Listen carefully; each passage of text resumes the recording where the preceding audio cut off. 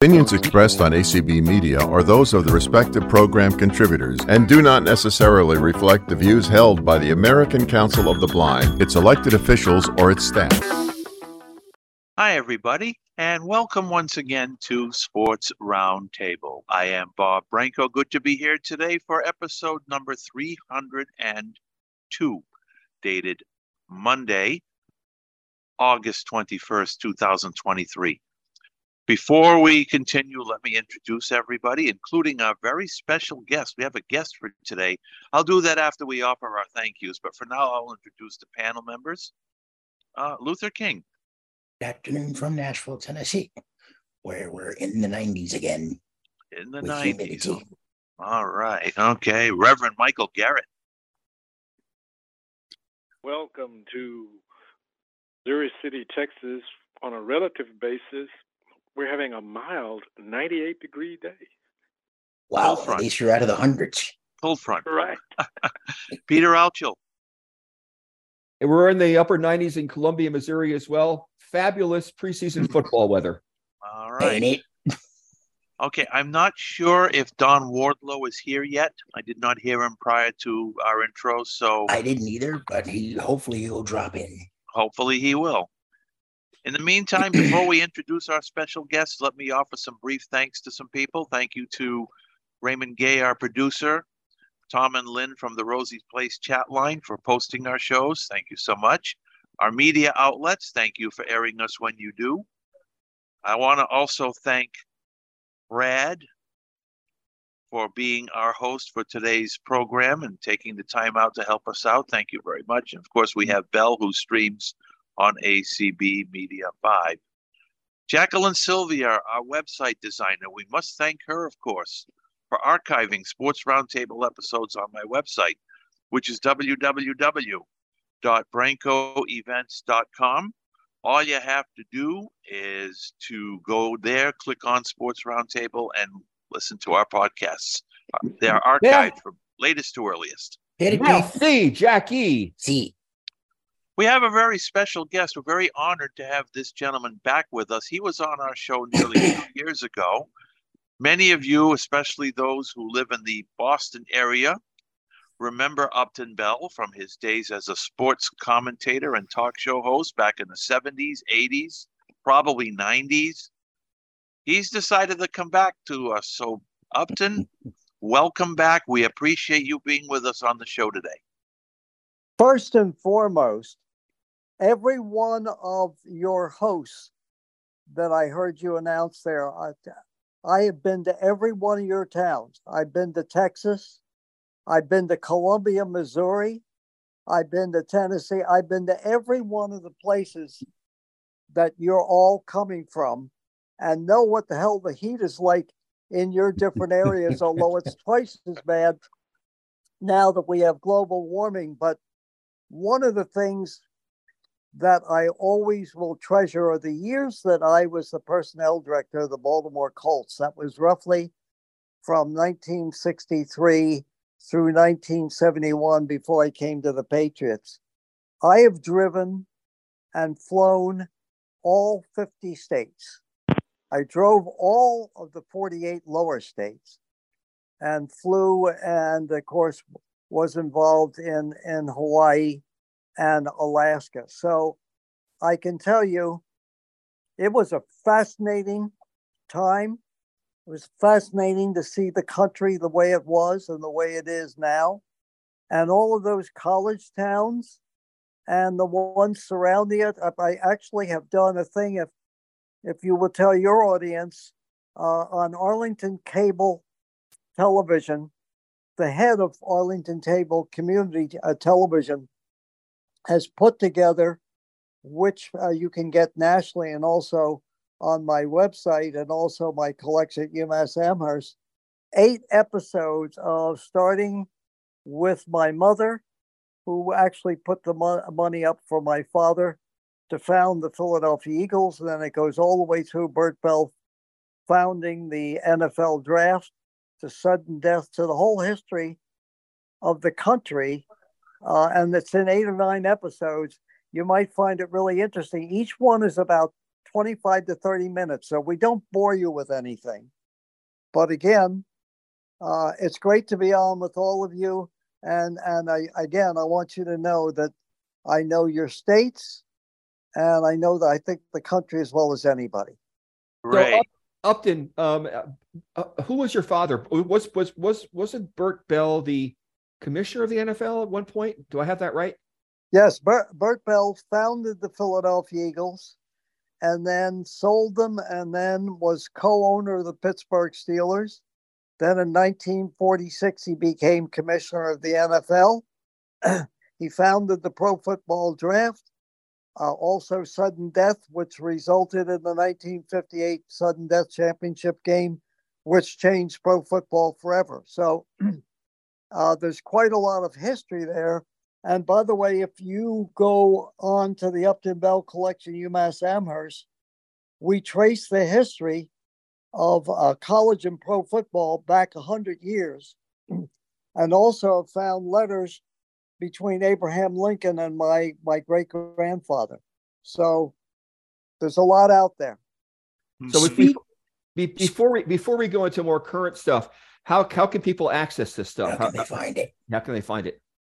Just if they just go online and type in the Upton Bell Collection at UMass Amherst, they will see that. They'll also see my own website that has all sorts of interviews and stuff like that. But the history goes all the way back. My grandfather on my father's side actually founded the NCAA and dealt with Teddy Roosevelt back in the early 1900s when he was going to close down college football because of the deaths and the violence in it. And my grandfather, as part of the Walter Camp Rules Committee, negotiated with President Roosevelt, and that's how he eventually, John C. Bell Sr., founded the NCAA. He also, at the same time, was the Attorney General of Pennsylvania. So there's a lot of political history there too, because outside of my father, my uncle, his brother, was the Chief Justice of the Supreme Court of Pennsylvania, and also the Lieutenant Governor and Governor. Most of the side of the Bells, and not so much my mother's side, were all in politics, and had risen to the high office of Governor, Chief Justice, Supreme Court, and ambassadors, you name it. So you can get a lot of that on that website at the University of Massachusetts. I've donated everything to them. My Super Bowl ring, my father's 1919 drop kicking trophy. And there are gold footballs from George Halas and the Chicago Bears. There's Bert Bell's, he was captain of Penn. And we're looking, by the way, for the video. He threw the first pass in Rose Bowl history in 1917. So wow. There's tremendous history there. And then on my mother's side, her father was chief of detectives of New York City and spoke 7 languages, never finished high school, and yet was hired back in the early 1900s to go into, the mafia was called the Black Hand then. And he was able to go in and disguise to the different sections because he could meld in with them because he spoke their language. So anyway, what'd you say? I was going to say, I do want to get into some current sports, and it's a great history, though, Upton. We really appreciate hearing about this, believe me. Well, I do want to say hi. Go look it up. Excellent. Before I forget, I have a shout out to one of our faithful listeners. I said that I would mention this. Donna Halper, thank you for listening. We appreciate it. Before we got on the air, Upton, you heard some of us talk about what happened Saturday night between the Patriots and the Packers during their exhibition game. Right. And as most of us know, Kyle Bolton, who is trying out for the Patriots, he's a rookie. Isaiah. I'm sorry. Thank you for correcting Isaiah me. Bolton. Isaiah Bolton of the Patriots had concussive symptoms after having a major collision on Saturday night, resulting in the suspension of the game, which I agreed with. I mean, they suspended the game with 10 Buffalo minutes and 38 Cincinnati seconds. back in January because of DeMar Hamlin's situation. Yep. So this didn't shock me. But Upton, you have opinions about the NFL based on this situation, not about the injury itself. We all know that was a terrible tragedy, and hopefully Bolton will recover very quickly.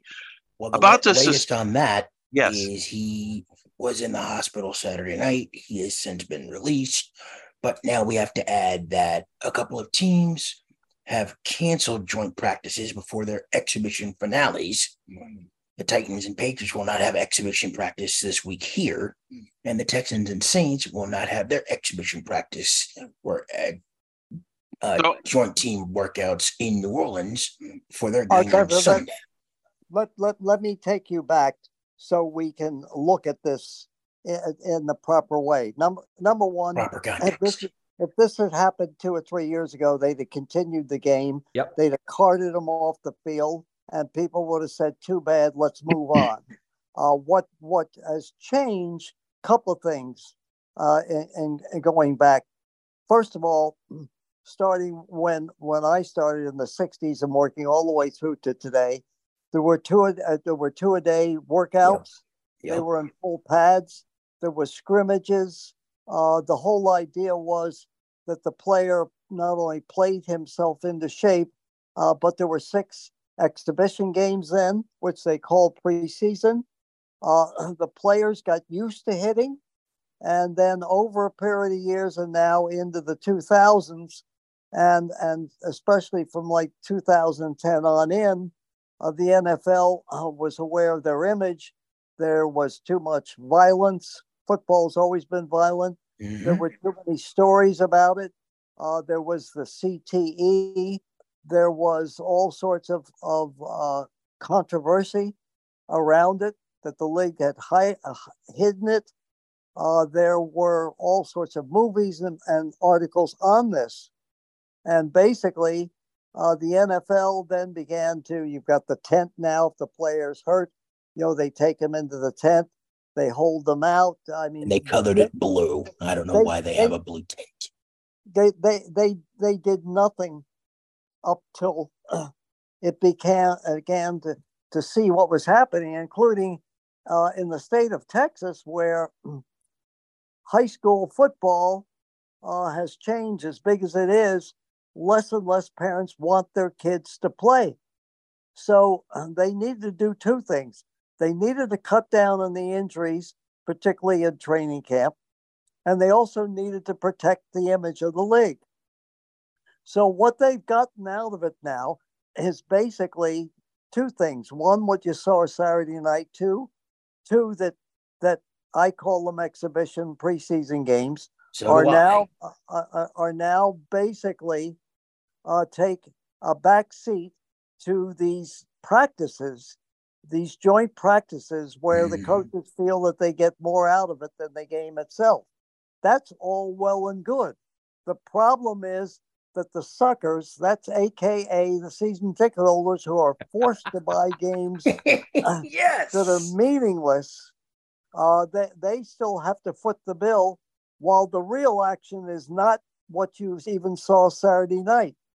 The real action was the joint practice during the week between the Packers and the Patriots, where there were fist fights and everything else going on all during the week. And yet, like the Rams and who was it last week? Rams and Raiders, I think last week. They got into a nice little whoop-de-doo last week. Well, and that was during joint practice, and Upton, that didn't even include Aaron Donald. Right, Upton. With all that said, though, and based on what you said, though, they're still canceling practices. So couple of teams are canceling practices. Hold on. I think Rev wants to say something here. I have a question based on what you said, Upton, and it's valid, but I hold that the games have some meaning, especially for those fringe players, and I understand that they get the repetitions in those joint practices, but but come Saturday night, Friday nights, when the lights go on, it's I'm playing against somebody else.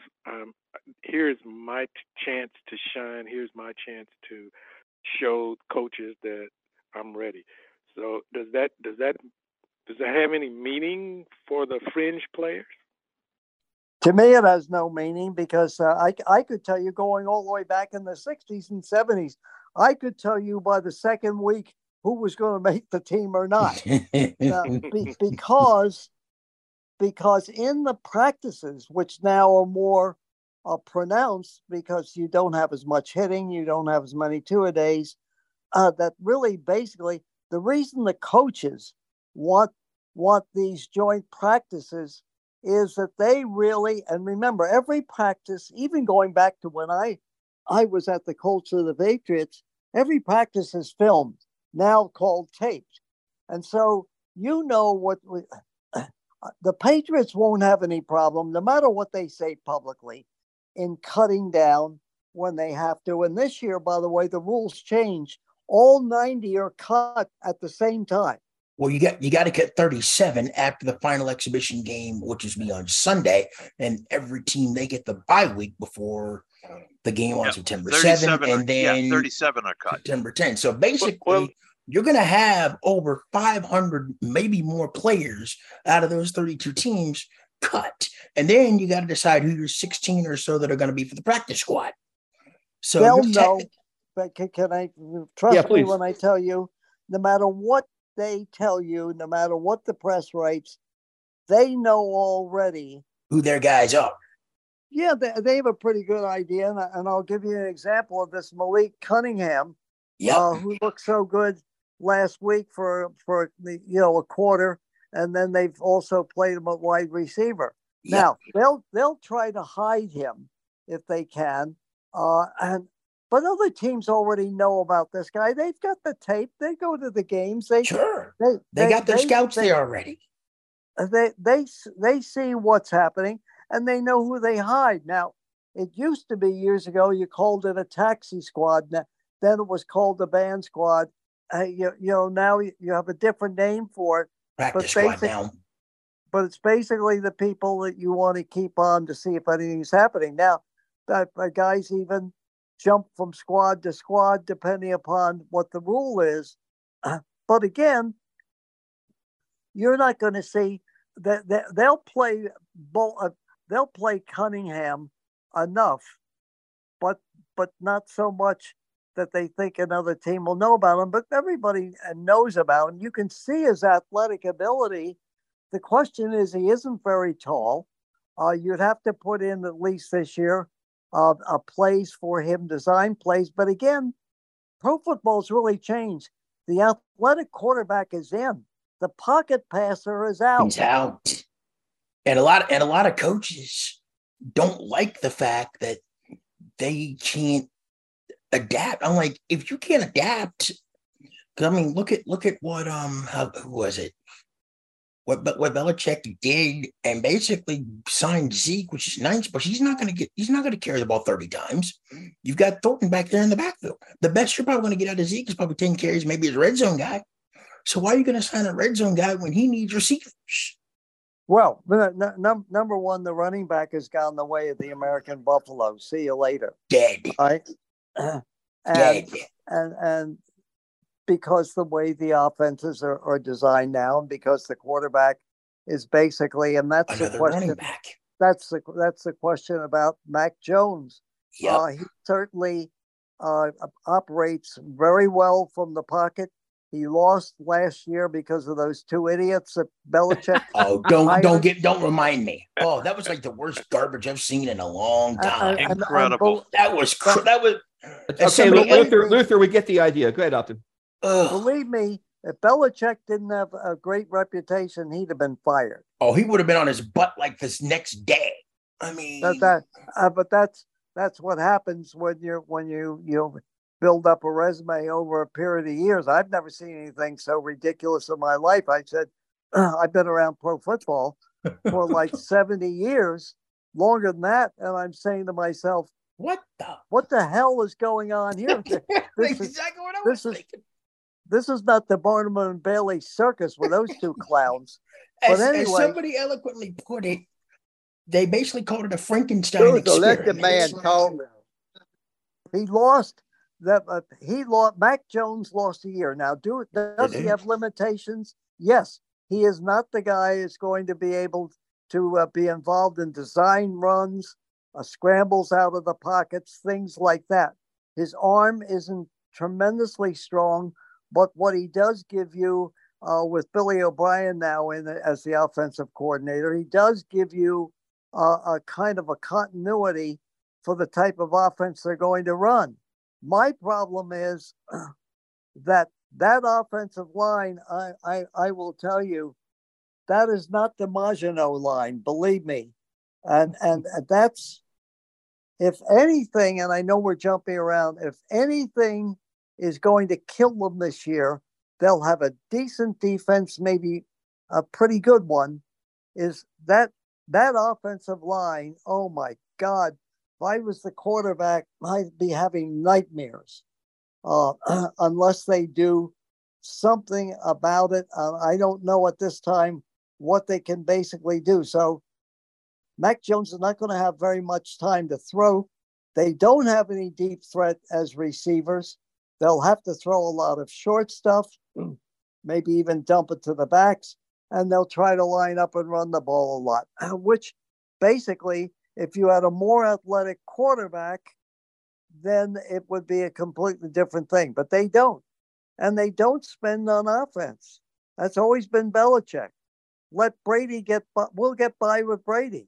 And then they load up on the defense. So there's a lot of different problems here. And I would say that the Patriots are going to be trick or treat. Either they're going to be pretty good enough maybe to make the playoffs in the watered down NFL now, or they're not going to be very good at all. So Upton, help me with this, because I'm thinking about the Jets, who have in some ways a very similar problem, which their offensive line is maybe worse than the Patriots' offensive line. But obviously they have a better quarterback. And how do you think the Jets are going to do this year? Pretty damn good, because their offensive line might not be very good, but you've got a guy that can release the ball like an atom. I mean, it's. I don't think, and I've been watching the Hard Knocks, and I've been watching particularly not what Aaron Rodgers has to say, but I've been watching his release and the things that he does.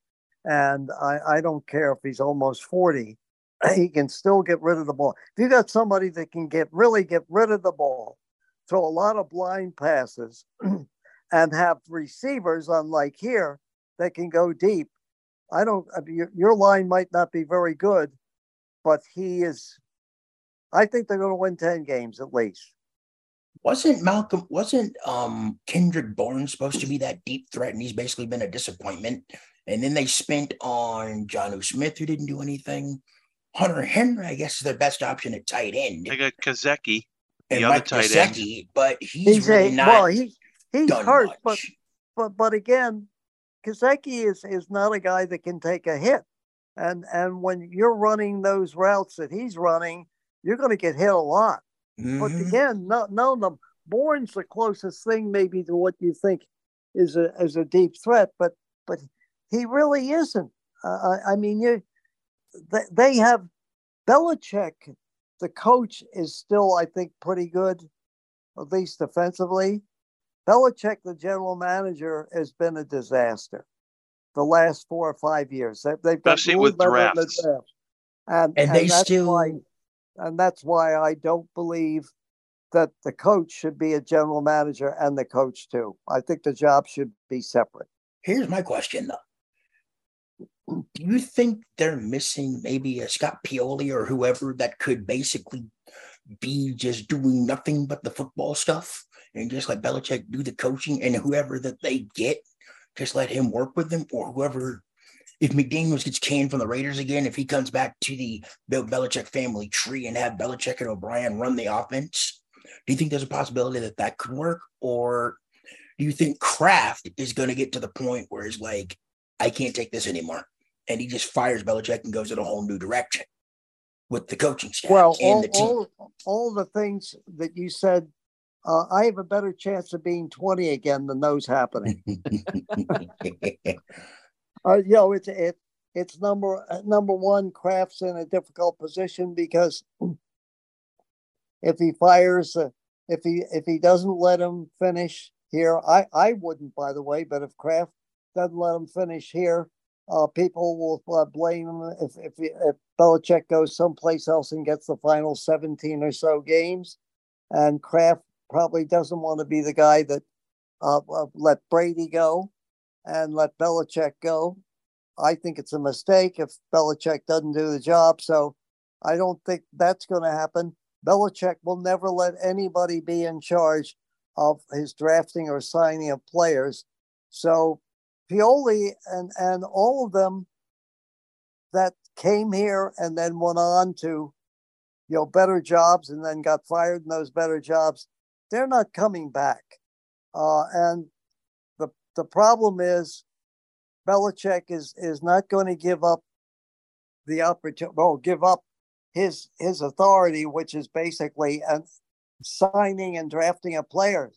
And my answer to that is Belichick pays himself $25 million a year, and yet the Patriots are next to last as the cheapest team in football. So you tell me. I think I heard, if my math is right, that they are 29th in offensive spending. On offense alone, they are 29th. How are you supposed to win that way? You don't. You've got to spend. Kansas City spends. Yep. There are other teams that the Jets have spent this year. Spend, and that's where I put. See, I think the owner has a responsibility to the fans and the suckers that pay for these tickets and everything else like that.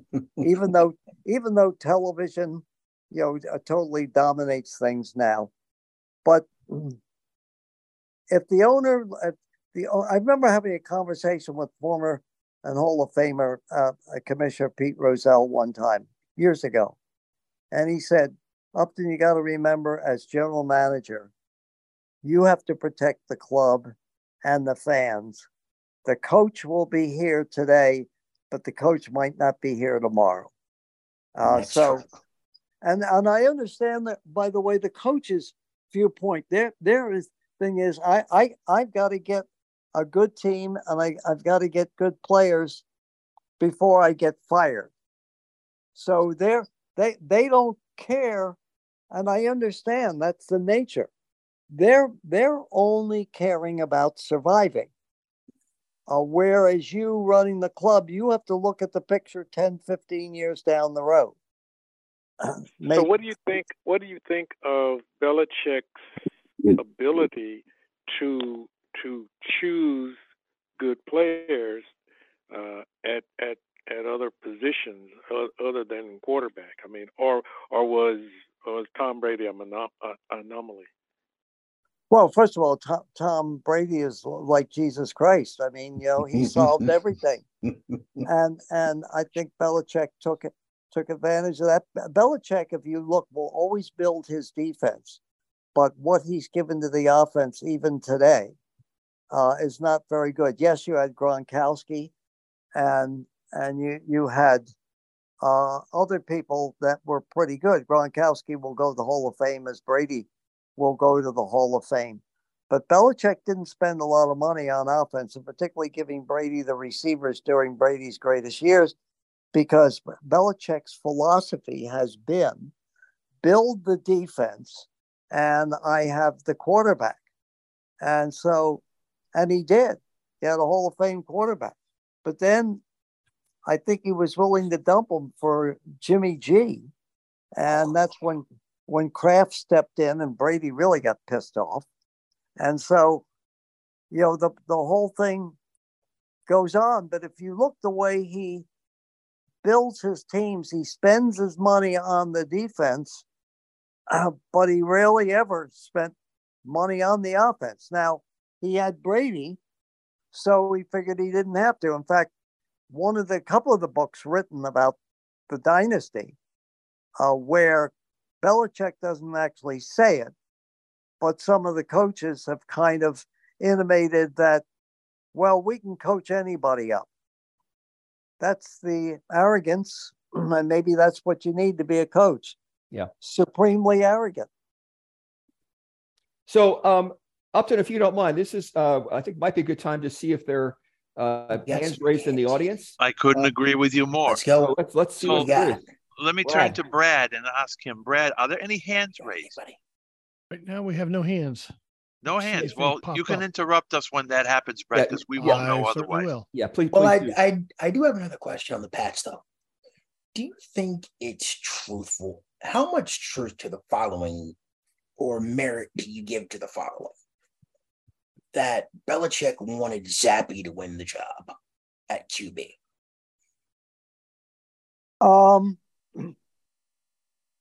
I think initially when Jones started to Mac Jones started to really bitch about those two coaches, and you could see it on national Raised hand, television. Malcolm Cole, raised hand. And Close. you could see View. it blowing Press up CMD plus to open there. pop-up. And I Raised hand, understand the Malcolm Cole, raised frustration of hand. Jones Close. View. doing it, Press CMD but plus I to open think pop-up.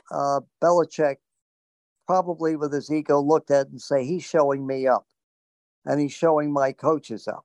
And he was. Raised hand, Malcolm Cole Not, plus one, raised I don't hand. think Close. View. purposely, Press CMD but I plus think to open that pop-up. and Raised in hand, his Malcolm Cole frustration, plus one, Jones raised hand. called Close. View. Press CMD Saban, plus to open pop-up. and he called Nick Saban at Alabama, who was his coach, and he thought close to him, and complained and asked if there's anything he could do.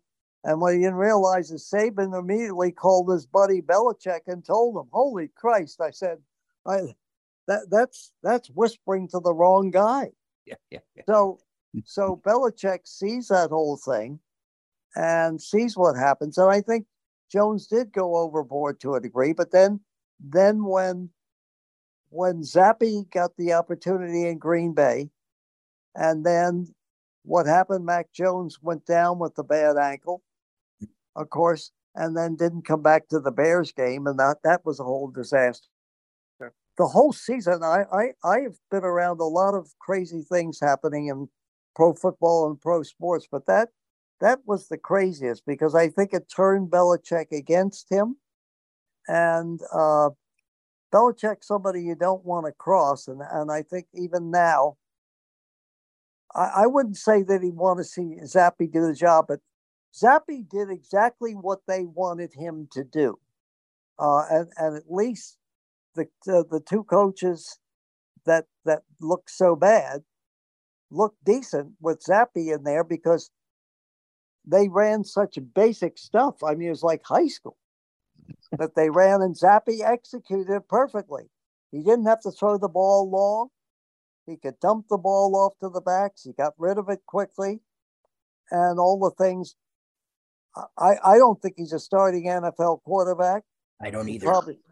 But on the other hand, it's Shakespearean, this whole drama, because then what happens?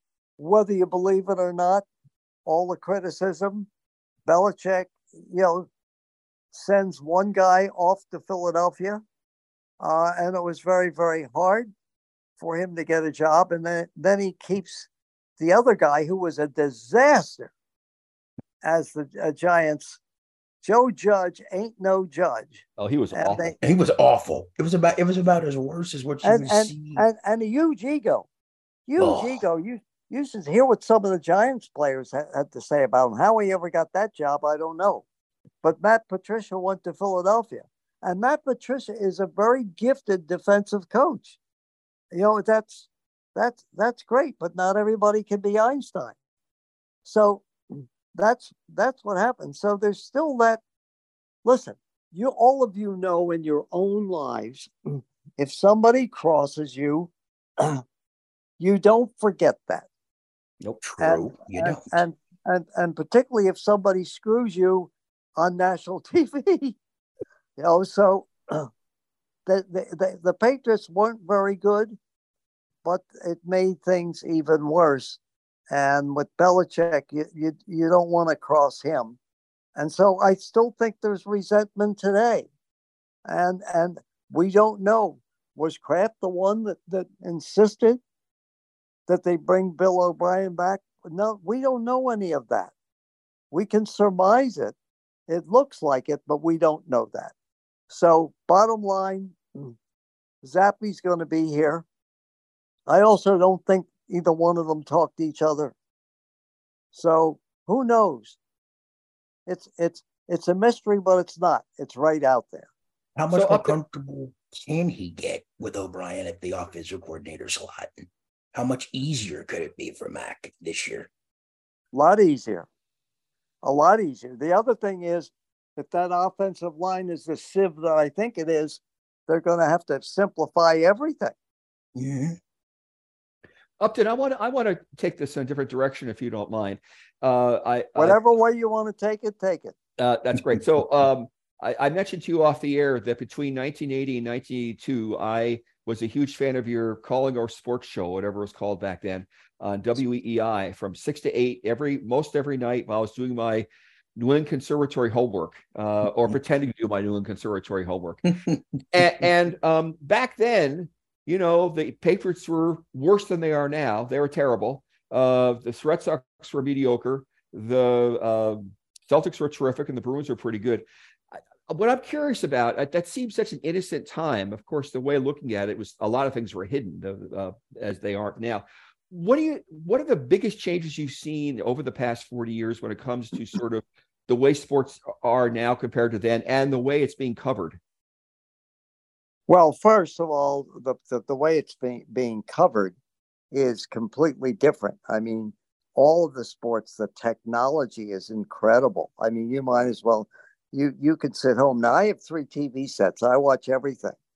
And I have one that's a 70-inch set that I can essentially, people always want me to go to the games. I said, what the hell am I going to the games for? I see more than these poor bastards that go down there and pay $200 a ticket or whatever it is.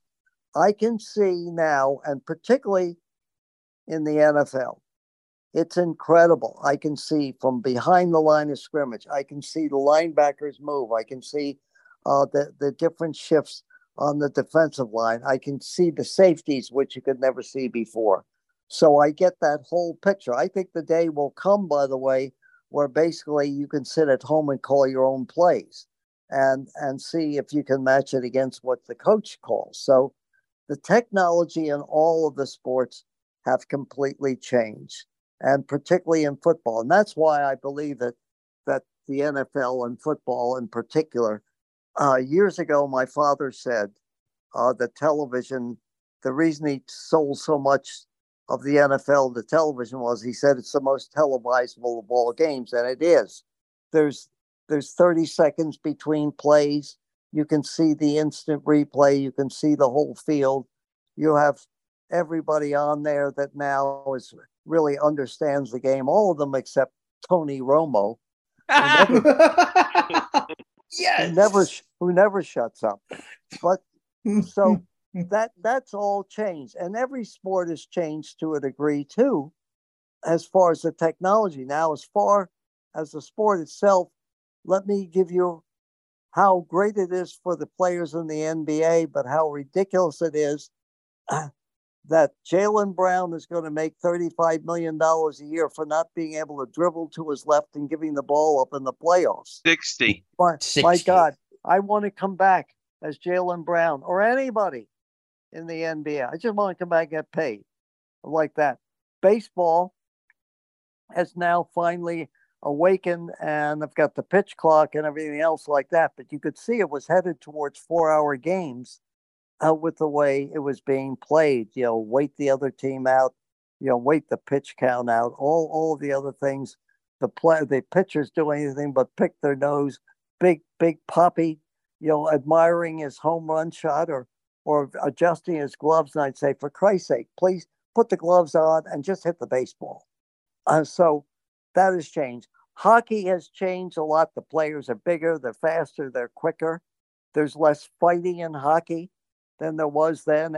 Everybody had a henchman then that beat the crap out of somebody else. So all of it.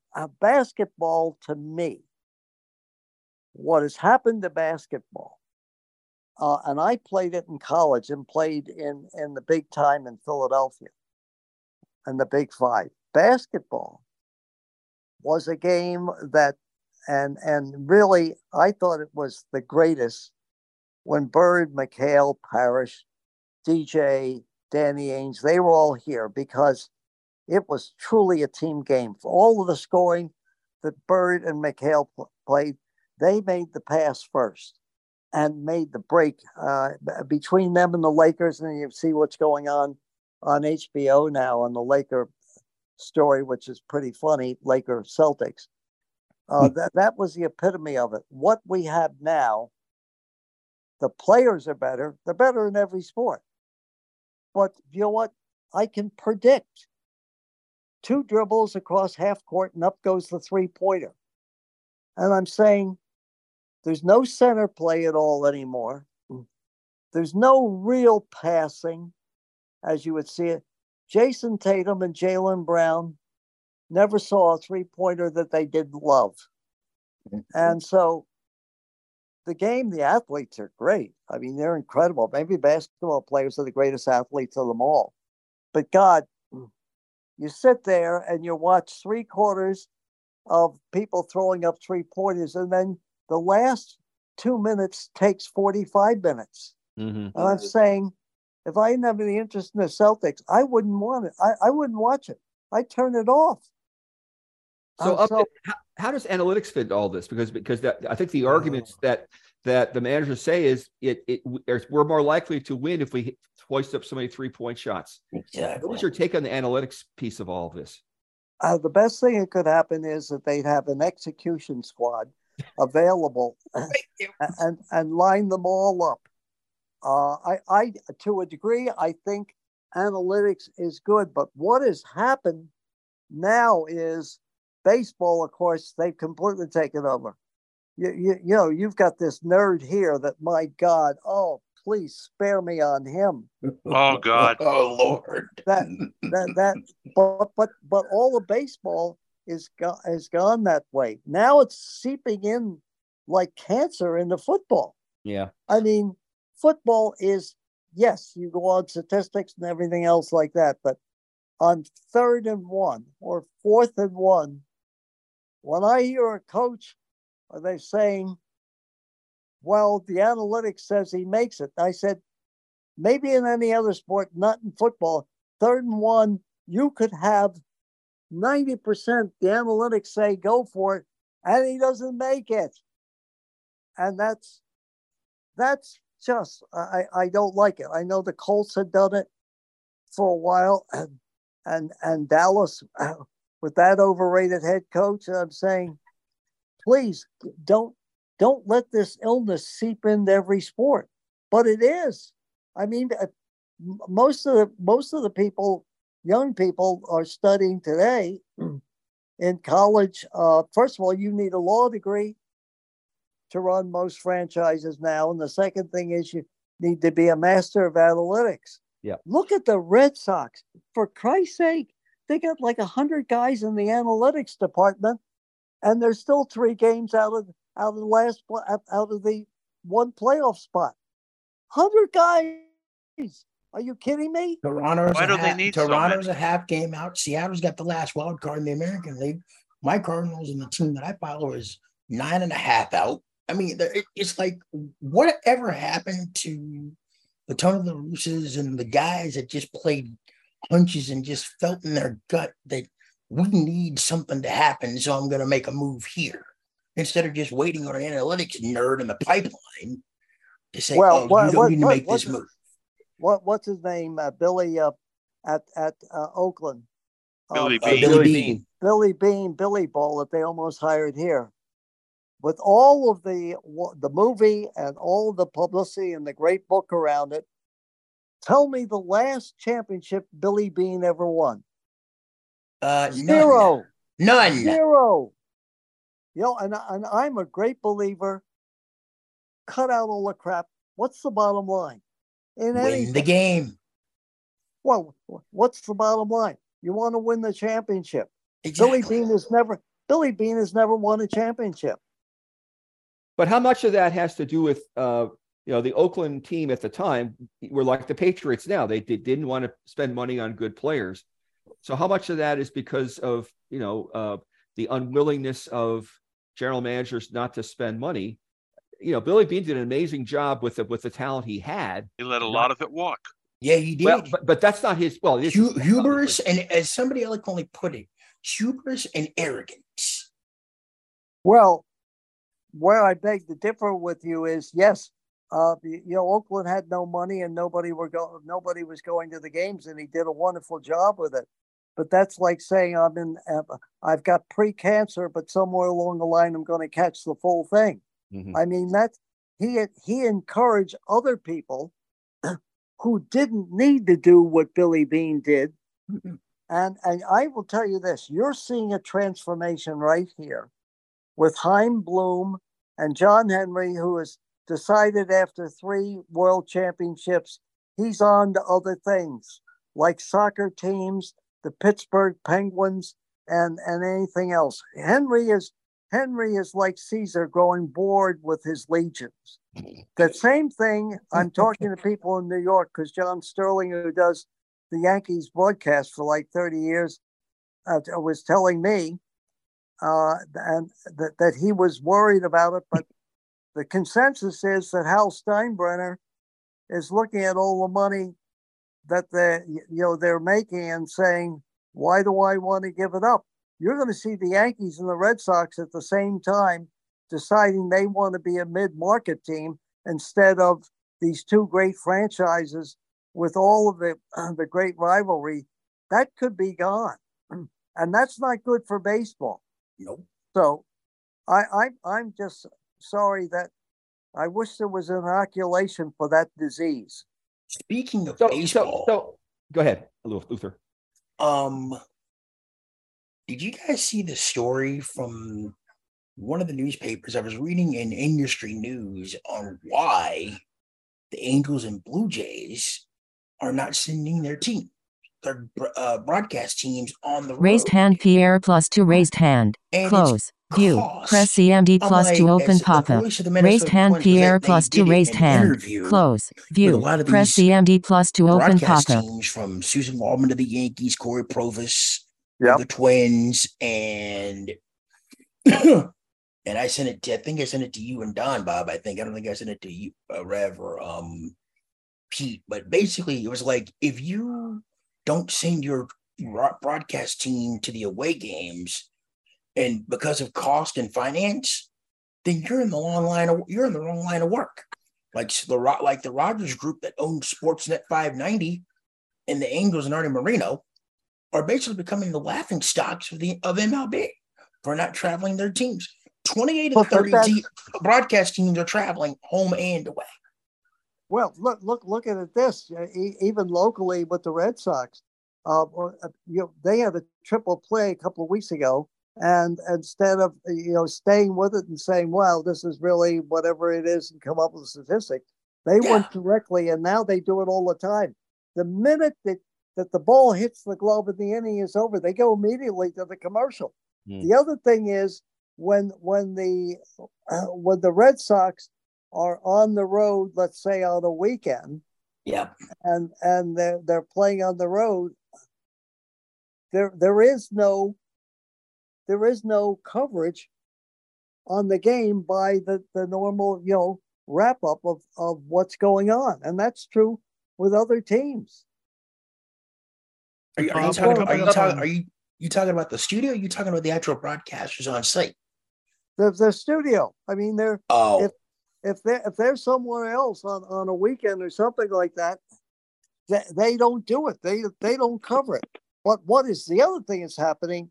And I know we're coming to the end of this show, but I can tell you this: the worst thing that has happened to all of sports is now getting in bed with gambling and pushing the gambling. And all I can tell people is, in 1946, whether they give a damn about it or not, on the night before the championship game, my father, in his first year as commissioner, got a call from the district attorney in New York and said, "Mr. Bell, you've got a problem. Players were offered by gamblers to throw the game for the Giants. and you better come in here because we've got a problem. So overnight, they called the players in, and Bert Bell actually saved the NFL because he suspended one, and the other one, he ruled after the game was out for life. He then hired ex-FBI agents in each city to then follow everything and report anything of players getting bribes or whatever it is. And basically always warned against gambling, which the NFL did. They didn't go to Vegas. They didn't do anything. Now for a money grab, particularly the NFL, they're in bed with every gambling thing. And now what has happened as a result, as predicted, that the players are being, essentially either fined or suspended for the year because they bet. And yet the owners have clean hands, but they're collecting millions of dollars, and yet I think putting the game in all of them, they're all basketball, baseball. I mean, it's sickening. Even the talk shows here, brought to you by MGM Bet. I'm saying, and then they put a slow crawl underneath. If you have a gambling problem, please call this. Yeah. It's like a guy robbing a bank and saying, "Listen, if you get caught, call this number."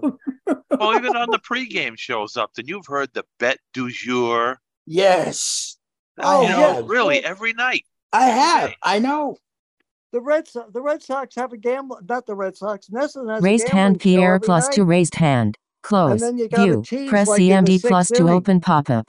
Raised hand Pierre plus to Somebody raised out of hand. the Close. pre-code View. Hollywood Press comes CMD on, plus this to woman, open and says, pop-up. "Well, tune in between the innings, deep breath, because we will give you the odds of what the Red Sox might score this eighth inning." I'm laughing. I'm saying, vaudeville has come back. Before we close, I wanted to get your opinion. We have about 4 minutes left, and I want to get your thoughts on why there are so many more injuries in sports today. Well, first of all the athletes in all the sports are too finely tuned. They work out year round. You used to be in every one of the sports, particularly now in football, that you would come into training camp and you work out some in the preseason and then you play yourself into shape. That's one. Two, in the thing of football, they don't hit anymore. You don't hit in training camp. Football, unfortunately, and the same way in hockey, but particularly in football, it's a game of collisions. It's a collision game.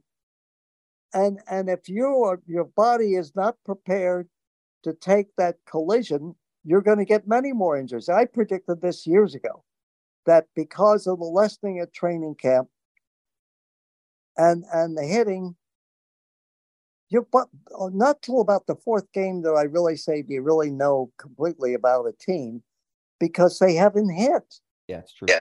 So, you like it or not, football is a game of collisions. What about baseball? In baseball? Every time I turn around, a pitcher gets hurt. Tommy John here, Tommy John there, this problem here, that problem there. What's going on? Because they've been throwing since they're 12 years old.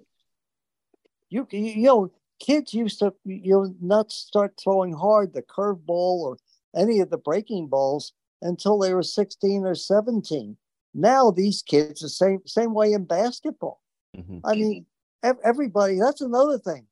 Every kid that can breathe has a website. Oh my God, you should have seen my kindergarten game. Let me put it on video so you can see me dunking over kindergarten kids. I'm laughing. LeBron James' kid who's 15 or 16 years old has got a big website. Yeah. You have to think for lessening practice, the NFLPA. Upton, a crazy question. What do you think the possibility of, say, in the next 20 years, the NFL goes to flag football rules or some variant where there's no tackle involved? They are playing flag football right now. Basically, I mean, where's the game now? It's not really inside. It's all outside. You have the quarterbacks that can run and throw on the run. You've got the receivers, except for at the Patriots, that all can go deep. That's what you're really watching now. And someday, well, if the injuries continue, there's a study that just came out that concussions, even in high school, can lead to all sorts of things, not just CTE, but other type of diseases that start when you're in high school. So that might have to happen. Some form of it might be. We'll see how long it's popular. Right now, it's popular and probably will be for the next 10 or 15 years. But what you have to be prepared for is more and more mothers and fathers are not going to want their kids playing football. I was one of them. You saw that. Yep. That's what's happening. Yeah, I saw the same thing. I remember when Pete sent the email about it. Yeah, I mean, I don't want to go into great detail, but my stepson wanted to play football, and we ultimately allowed him to, but it took some doing to sort of work through the process because he really wanted to play. And I was like, I don't want you to get concussions, dude. He said, well, I really want to do this. And so we allowed him to do it. And he was paired with a really good coach that was aware of this concussion stuff and was careful. And he ended up being a Division III standout, so it worked out really well. But, it's not an easy decision to make.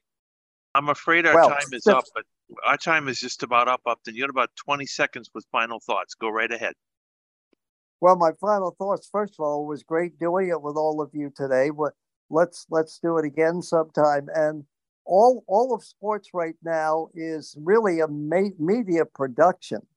And it'll be interesting to see what happens. I predict one day that robots will be playing games and AI will be in. So it'll be 1st and 10 on the Chadbot's 2-yard line. There you go. Hey, Upton, it's already happening at the minor league level with the ABI and the artificial intelligence strike zone already. Exactly. Upton, we will have you back at some point. Thanks for taking the time to be with us. It was a lot of fun. We enjoy listening to you and your thoughts on the world of sports. I agreed with quite a lot of what you said, and I'm sure the other gentlemen Thank you. Raised hand 1,626 388 raised hand. Close. Press CMD plus to open pop-up. Raised hand 1,626 388 raised hand. Close. Press CMD plus to open pop-up. I'm Bob Branco. Go safe with God's abundant blessings. Have a great week, everybody.